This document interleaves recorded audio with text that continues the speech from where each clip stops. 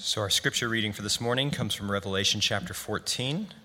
You can find that on page 1246 of your church Bibles. And you can also follow along on the screen behind me. All right, Revelation chapter 14, starting in verse 1, and we'll read to the end of the chapter. Then I looked, and there before me was the Lamb, standing on Mount Zion, and with him 144,000 who had his name and his Father's name written on their foreheads. And I heard a sound from heaven like the roar of rushing waters and like the loud peal of thunder. The sound I heard was like the harpists playing their harps, and they sang a new song before the throne and before the four living creatures and the elders. No one could learn the song except the 144,000 who had been redeemed from the earth. These are those who did not defile themselves with women, for they remain virgins. They follow the Lamb wherever he goes. They were purchased from among mankind and offered as firstfruits to God and the Lamb. No lie was found in their mouths. They are blameless. Then I saw another angel flying in midair, and he had the eternal gospel to proclaim to those who live on the earth, to every nation, tribe, language, and people. He said in a loud voice, "Fear God and give him glory, because the hour of his judgment has come. Worship him who made the heavens, the earth, the sea, and the springs of water." A second angel followed him and said, "Fallen, fallen is Babylon the Great, which made all the nations drink the maddening wine of her adulteries." A third angel followed them and said in a loud voice, "If anyone worships the beast and its image and receives its mark on their forehead or on their hand, they too will drink the wine of God's fury, which he has poured in full strength into the cup of his wrath. They will be tormented with burning sulfur in the presence of the holy angels and of the Lamb. And the smoke of their torment will rise forever and ever. There will be no rest or day or night for those who worship the beast and its image, or for anyone who receives the mark of its name."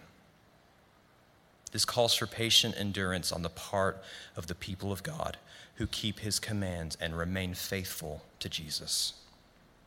Then I heard a voice from heaven say this, "Write this, blessed are the dead who die in the Lord from now on."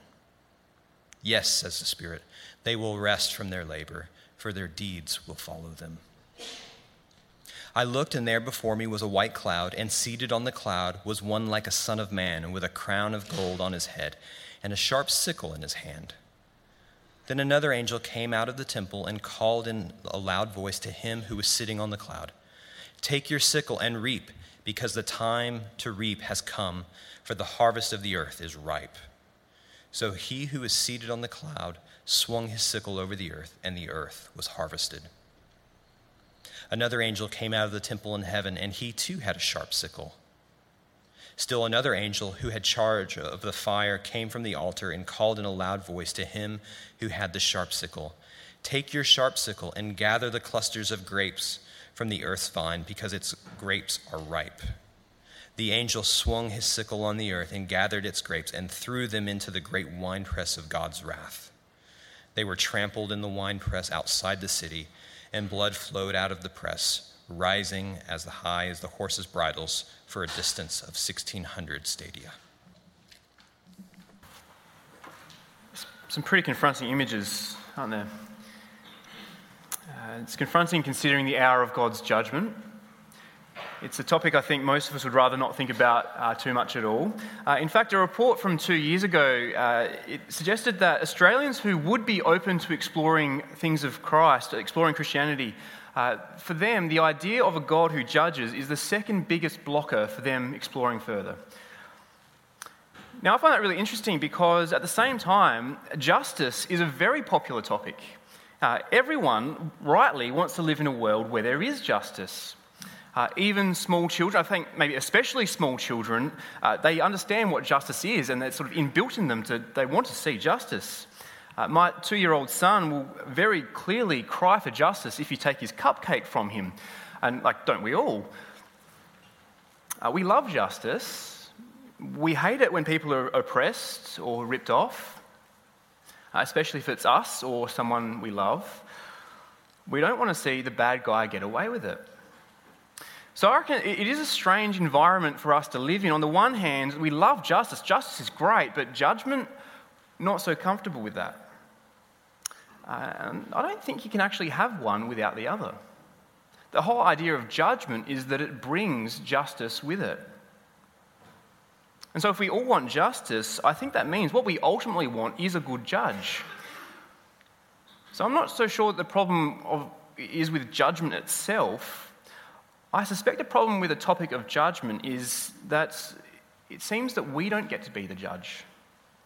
It seems someone else is passing judgment on us, and that's never a nice thought. After all, what would they know? And what if they judge us by a standard we're not happy with? What if the judge has a different view of justice to me? I think this is the problem with justice. We want it, but the thought that an all-knowing and perfect God, that he might judge us differently to how we would judge ourselves, it's not a pleasant thought. And so even if Revelation 14 and the imagery we see here, even if it makes us really uncomfortable, I hope what we see today is that God's justice is actually good. Revelation 14 starts by focusing on a group of people who are safe from God's judgment, the 144,000 who are standing with the Lamb. Now I think, people disagree with this, I think though that this is a description of Christians, normal Christians, all Christians. It's just that in the way that Revelation does things, like the rest of Revelation, it's just a really creative way of saying that these people are Christians. Now, Revelation is a vision. John, he's one of Jesus' friends, he kind of has access in his vision to see things from God's point of view. And John's describing here what he sees, but he does it in a very symbolic way. So we have a lamb, that's Jesus in Revelation. And the 144,000 people with the Lamb, they have his name and his Father's name written on their heads. Now, I think the idea with that is that they belong to Jesus. What we saw last week, if you were here, is that everyone who doesn't belong to Jesus, by definition, are worshipping the beast. And so they have the stamp of the beast's ownership on them, the mark of the beast. So we have really only two groups in Revelation: those who belong to Jesus and those who don't. There's not much middle ground at all. Now, why do I think this group represents Christians, all Christians? Firstly, I'm pretty sure that John didn't stand there in his vision and count every single one of them. You don't get that impression at all. Instead, when we see numbers in Revelation, the way they seem to work is they represent something. It seems to me more likely that John is saying he sees the fullness, the completeness of God's people. Something like the 12 tribes of Israel, God's Old Testament people, and multiplied with the New Testament people, the 12 apostles, times by a really big number, 1,000, it's God's people. I think that's kind of the image here. But the main reason I think this group represents all Christians is how they're described at the end of verse 3. If you have Revelation 14 open, please look with me. At the end of verse 3, the 144,000 are those who have been redeemed from the earth. You see the same idea repeated near the end of verse 4. They were purchased from among mankind. So redeemed, purchased, that's the language used to describe a price being paid to release or to free a slave. And that's the story of the Bible, actually. The whole story of the Bible is about God redeeming and purchasing a people for himself. He pays the price for redemption. I'll say more about this in a moment, but the price paid is Jesus' blood. That is what makes this group of people safe on the day of God's judgment. Jesus' blood. Before we talk about judgment, we need to see this. We need to see what saves people on that day. Christians are not safe in the hour of God's judgment because of how good we are or how hard we've tried. It's not by being better than anyone else. By our own merit, we don't deserve a pass mark in God's courtroom. Christians are people who God redeems. Being safe from judgment is all about what God has done and not what we do. That's what we're celebrating this morning with the baptism. That's what we saw with Ezra. He's certainly very cute and I'm sure a wonderful child in every way, but he hasn't earned his way to salvation. He's far too young, and like the rest of us, he's unable to do that. His acceptance before God is all to do with what God has done for him. It's God's grace that we celebrate in baptism. I think this is the most important point to understand in this chapter, and I'll come back to it later, because I really should actually probably explain a bit about this group of people who are all virgins, never having told lies. What's going on there? Again, I think this is symbolic. I say that because, well, look, everyone's lied, haven't they? Every single person who's ever lived, except Jesus, has lied. There is no way you could find a group this big who has not told a lie. More importantly, though, I think in this part of Revelation, what we're thinking about, what kind of the big idea being unpacked is, who do you worship? Who do you worship? For Roman Christians, they're living in the Roman Empire, there was a lot of pressure on them to lie about who they worship. They would either lie about being Christian, or perhaps lie that they think the emperor is God, to save their lives. There's pressure on them to lie, and so here as they read this, they're encouraged, don't give up on Jesus, keep declaring that he is the Lord, because he is. And I reckon it's the same idea with them being virgins. It's, again, likely symbolic. Again, throughout the Bible we see that sex in marriage is a great gift from God. The Bible is very clear that it's not sort of holier or something like that to stay unmarried. Sex is a good thing. So I think what this description about is not literal, it's about faithfulness. It's about fidelity, not being loose with who we worship. The image we have here is actually one of all of God's people awaiting their, or perhaps our, wedding day. See, all of history is actually heading towards a wedding. We'll see this later in Revelation. We'll see that Jesus is the groom, and his people, the church, are the bride. And so as we go to weddings, as we do, all those weddings are really a sign pointing us forward to this wonderful day when the church and the lamb get married. There's a good thing to think about your next wedding. A lamb marrying billions of people. Fantastic. But the point is, it's an intimate union. Now, that might be a new idea, and it's worth thinking about a bit, even if it's strange, because I think this helps us grasp the biggest idea in this chapter about God's love.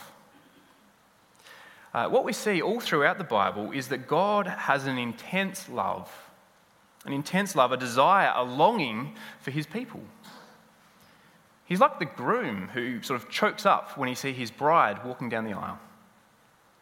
He's not just fond of us, he loves us.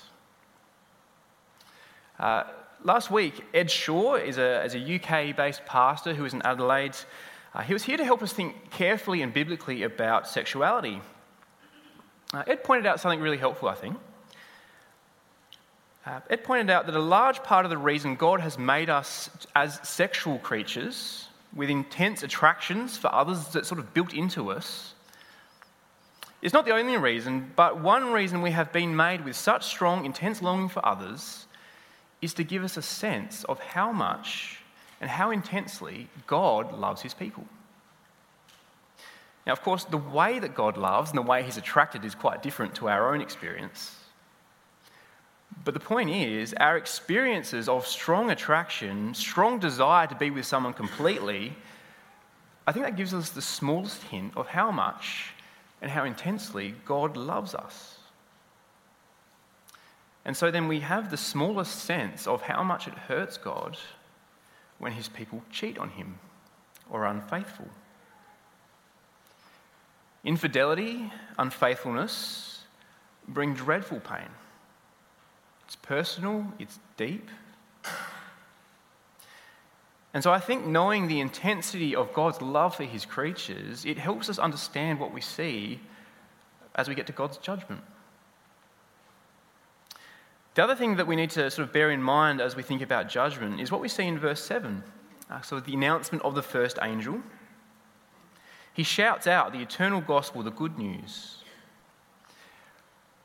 That is, judgment doesn't just happen without warning from God. Like, God could have just surprised us, right? He didn't need to tell us he's going to judge us. He could have just rocked up one day, hey, guess what? Judgment day. He doesn't. The gospel and the warnings that come with the gospel is announced to every nation, every tribe, every language, every people. So there is the chance for people to hear the good news and be saved from the day of judgment. The point here in verse 6 and 7 seems to be everyone can be saved from judgment. Anyone can be saved. Christianity truly is the most inclusive religion imaginable. No one's left out because everyone is warned. We are all told that God doesn't want anyone to perish, and so he warns us. The command here from the angel to fear God, it's not so much about sort of being afraid of him, although there's an element of that. More, it seems to be about recognising just how immense and powerful he is. I think a lot of Australians have this image of God as an old fuddy-duddy guy sitting on the clouds, long beard, kind of just watching on. God can make galaxies. He can make an ocean. Next time you're at the beach or flying over the ocean, God made that. Have a look how big it is. He's huge. And he's also good. He's stitched beauty and wonder into every part of the universe. Which tells us, doesn't it, that God actually deserves every moment of admiration. He deserves every inch of ourselves, every moment of our lives, enjoying him, bringing him glory, centering our lives around him. He deserves it. And so the call of the angel is to worship God, to do that because he's God. Because he made us to love us and for us to love him and to enjoy him. Here's the great problem, though. No one does. No one worships God like he deserves. No one adores him or lives our lives centered around him like we should. It seems most of us are far too busy enjoying the good things in the world to stop and even thank him for making them and giving them. We are like the unfaithful partner. We spurn or ignore. Perhaps even worse, we sometimes mock the God who made us, who loves us intensely. And as we do that, the consequence is we fail to love everyone else who he made and also loves intensely. There is terrible injustice there, isn't there? And what I've just described is sin. We sometimes, I think, describe or think of sin as the bad things we do, and there is truth in that. But what I'm saying here is that sin, as the Bible paints it, is far, far worse. It's the worst injustice in the universe. To hold back from God what he rightly deserves, our wholehearted worship, our fidelity. And this, I think, takes us back again to that topic of justice and what makes it so tricky.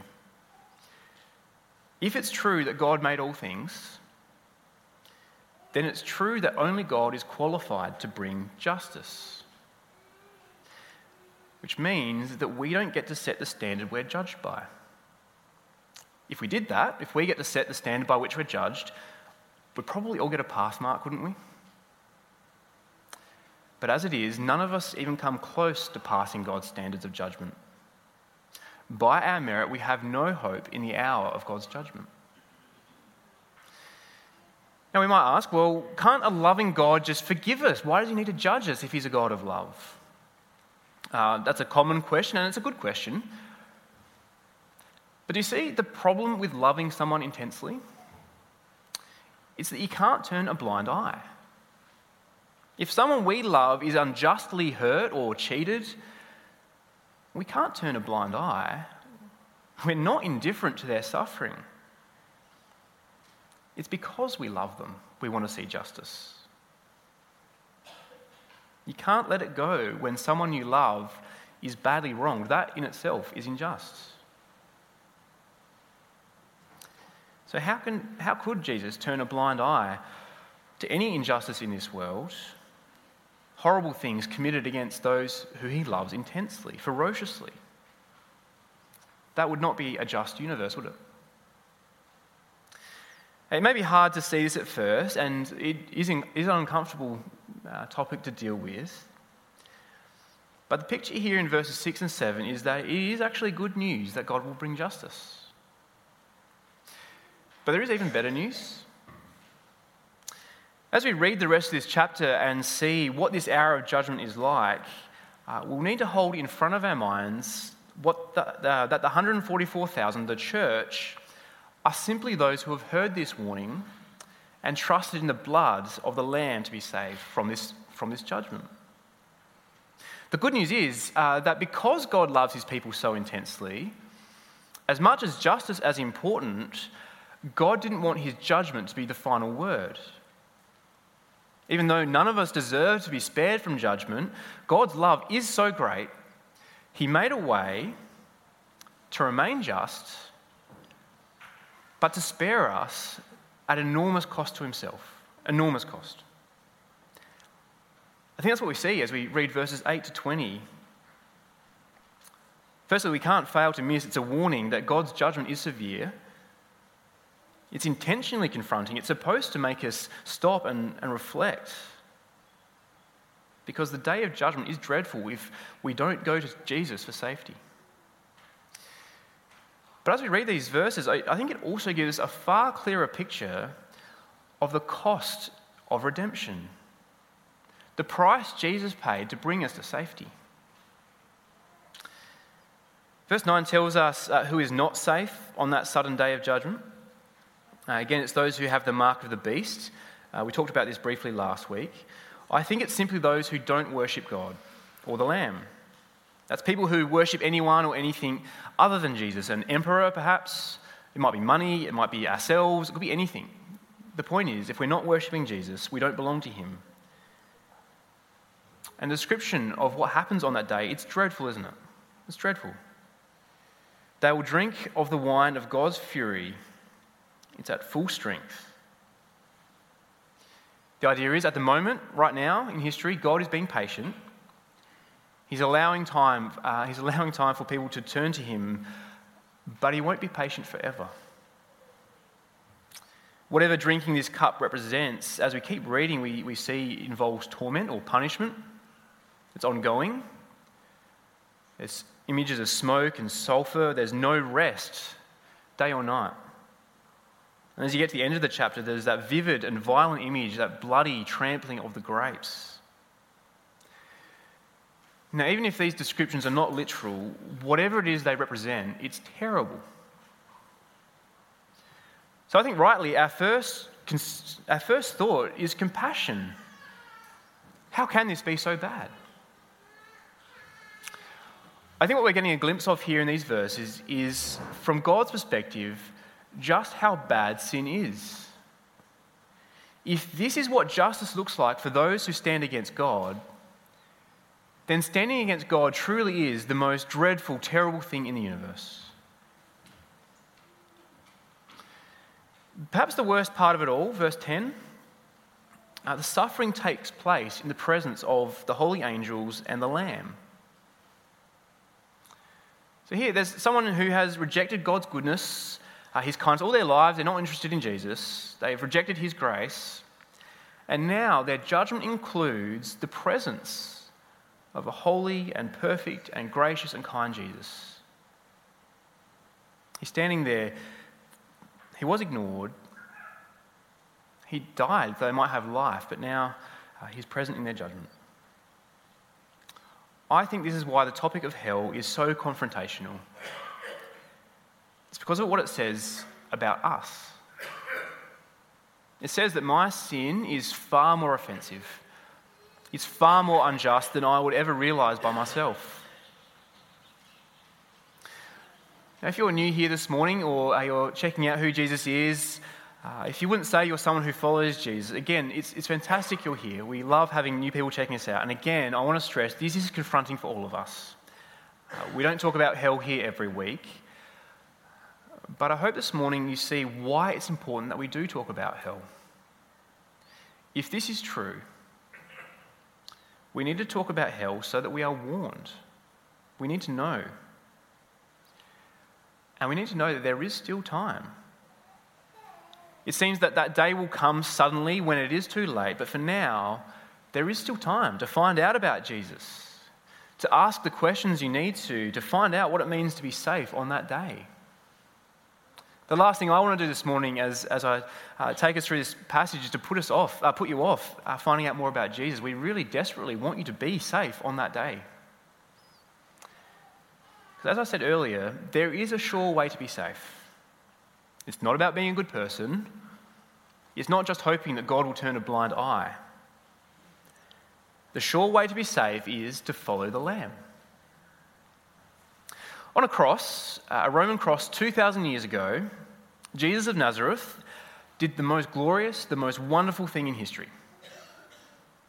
The night before he died in the Garden of Gethsemane, Jesus prayed that if there was any other way to redeem God's people, if there's any other price he could pay, he asked that he would not have to drink the cup of God's wrath. But Jesus knew there was no other way. He knew that was the price. And so Jesus took the cup of God's wrath, mixed at full strength. Instead of making us drink it, Jesus himself drank that cup, every last drop. And he did that because he loves us intensely. Revelation 14 tells us a lot about the cross. We get a sense of what Jesus went through as he drank from the cup so that we don't have to.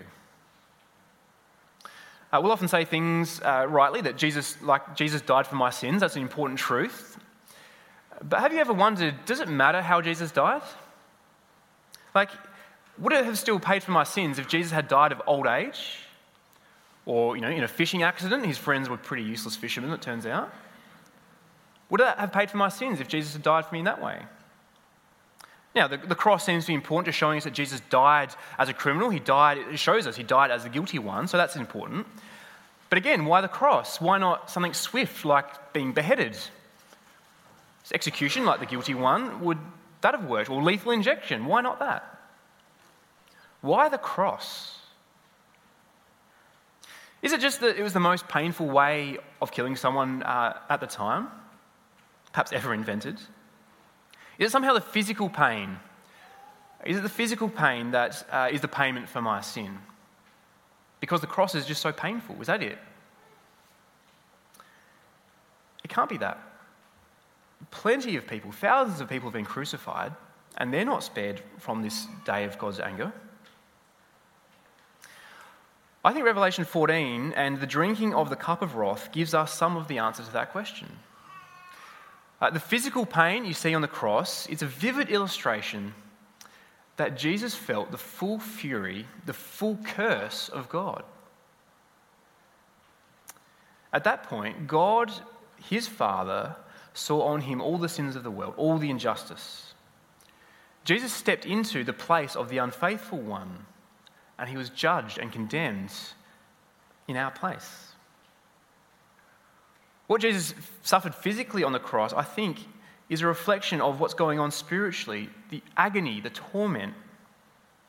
If you think about it, he had only ever known, for all of eternity, he'd only ever known the perfect love and joy of a relationship with his heavenly Father, perfect trust, perfect fidelity and faithfulness.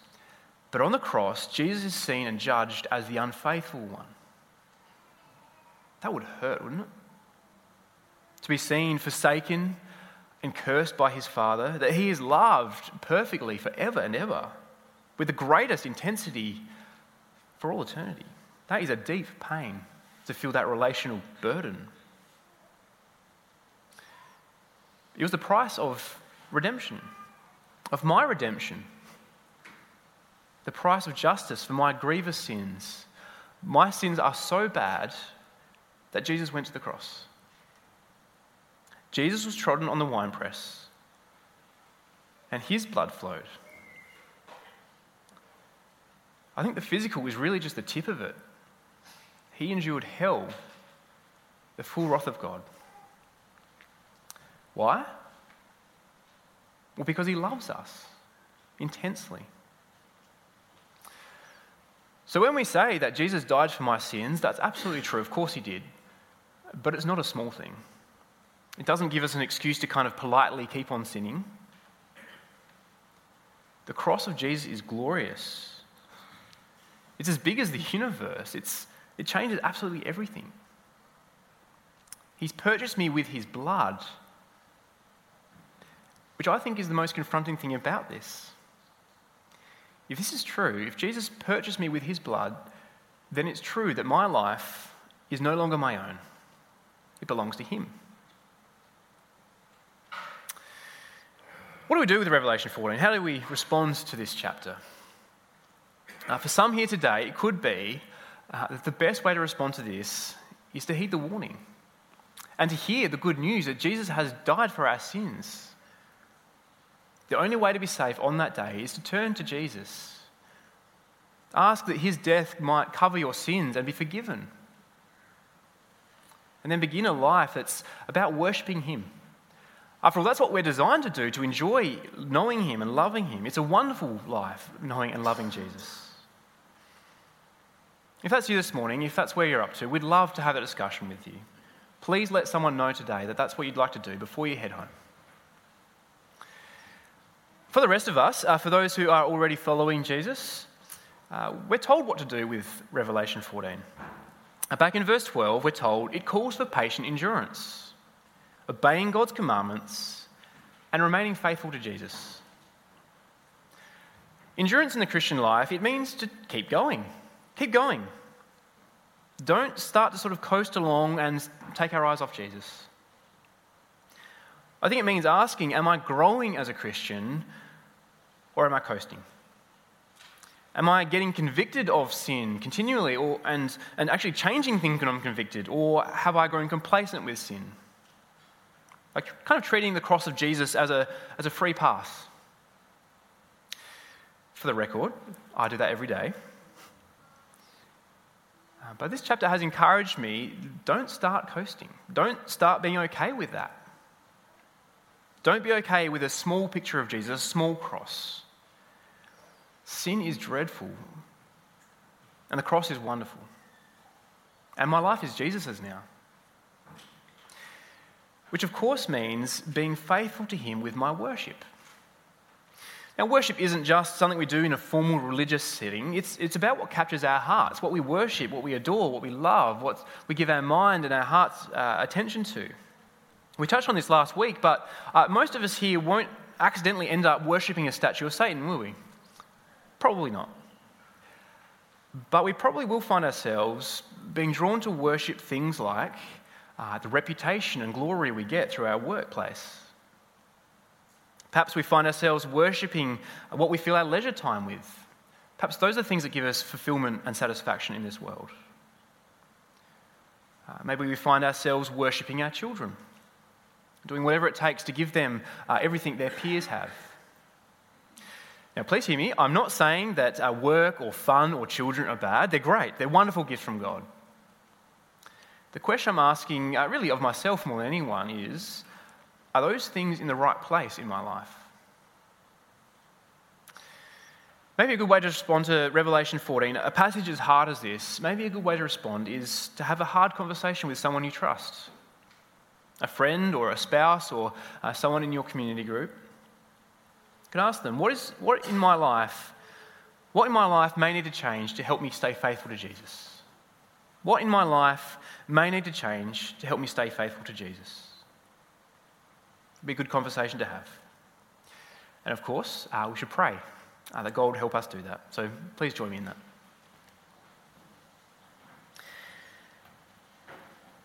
Heavenly Father, it is hard being confronted with the reality and the severity of judgment. We ask you to give us eyes to see in this your goodness. That is a good thing that you will bring justice. And that is an even better thing that you have given us a way to be spared from your judgment. So Lord Jesus, we thank you for taking the cup. Thank you for drinking deeply from it so that we don't have to. Help us to know how bad, how unjust our sin is. And so please help us see more clearly how wonderful you are. Please help each of us grow in our faithfulness, in our adoration, and our endurance until the day we see you. Come, Lord Jesus. Amen.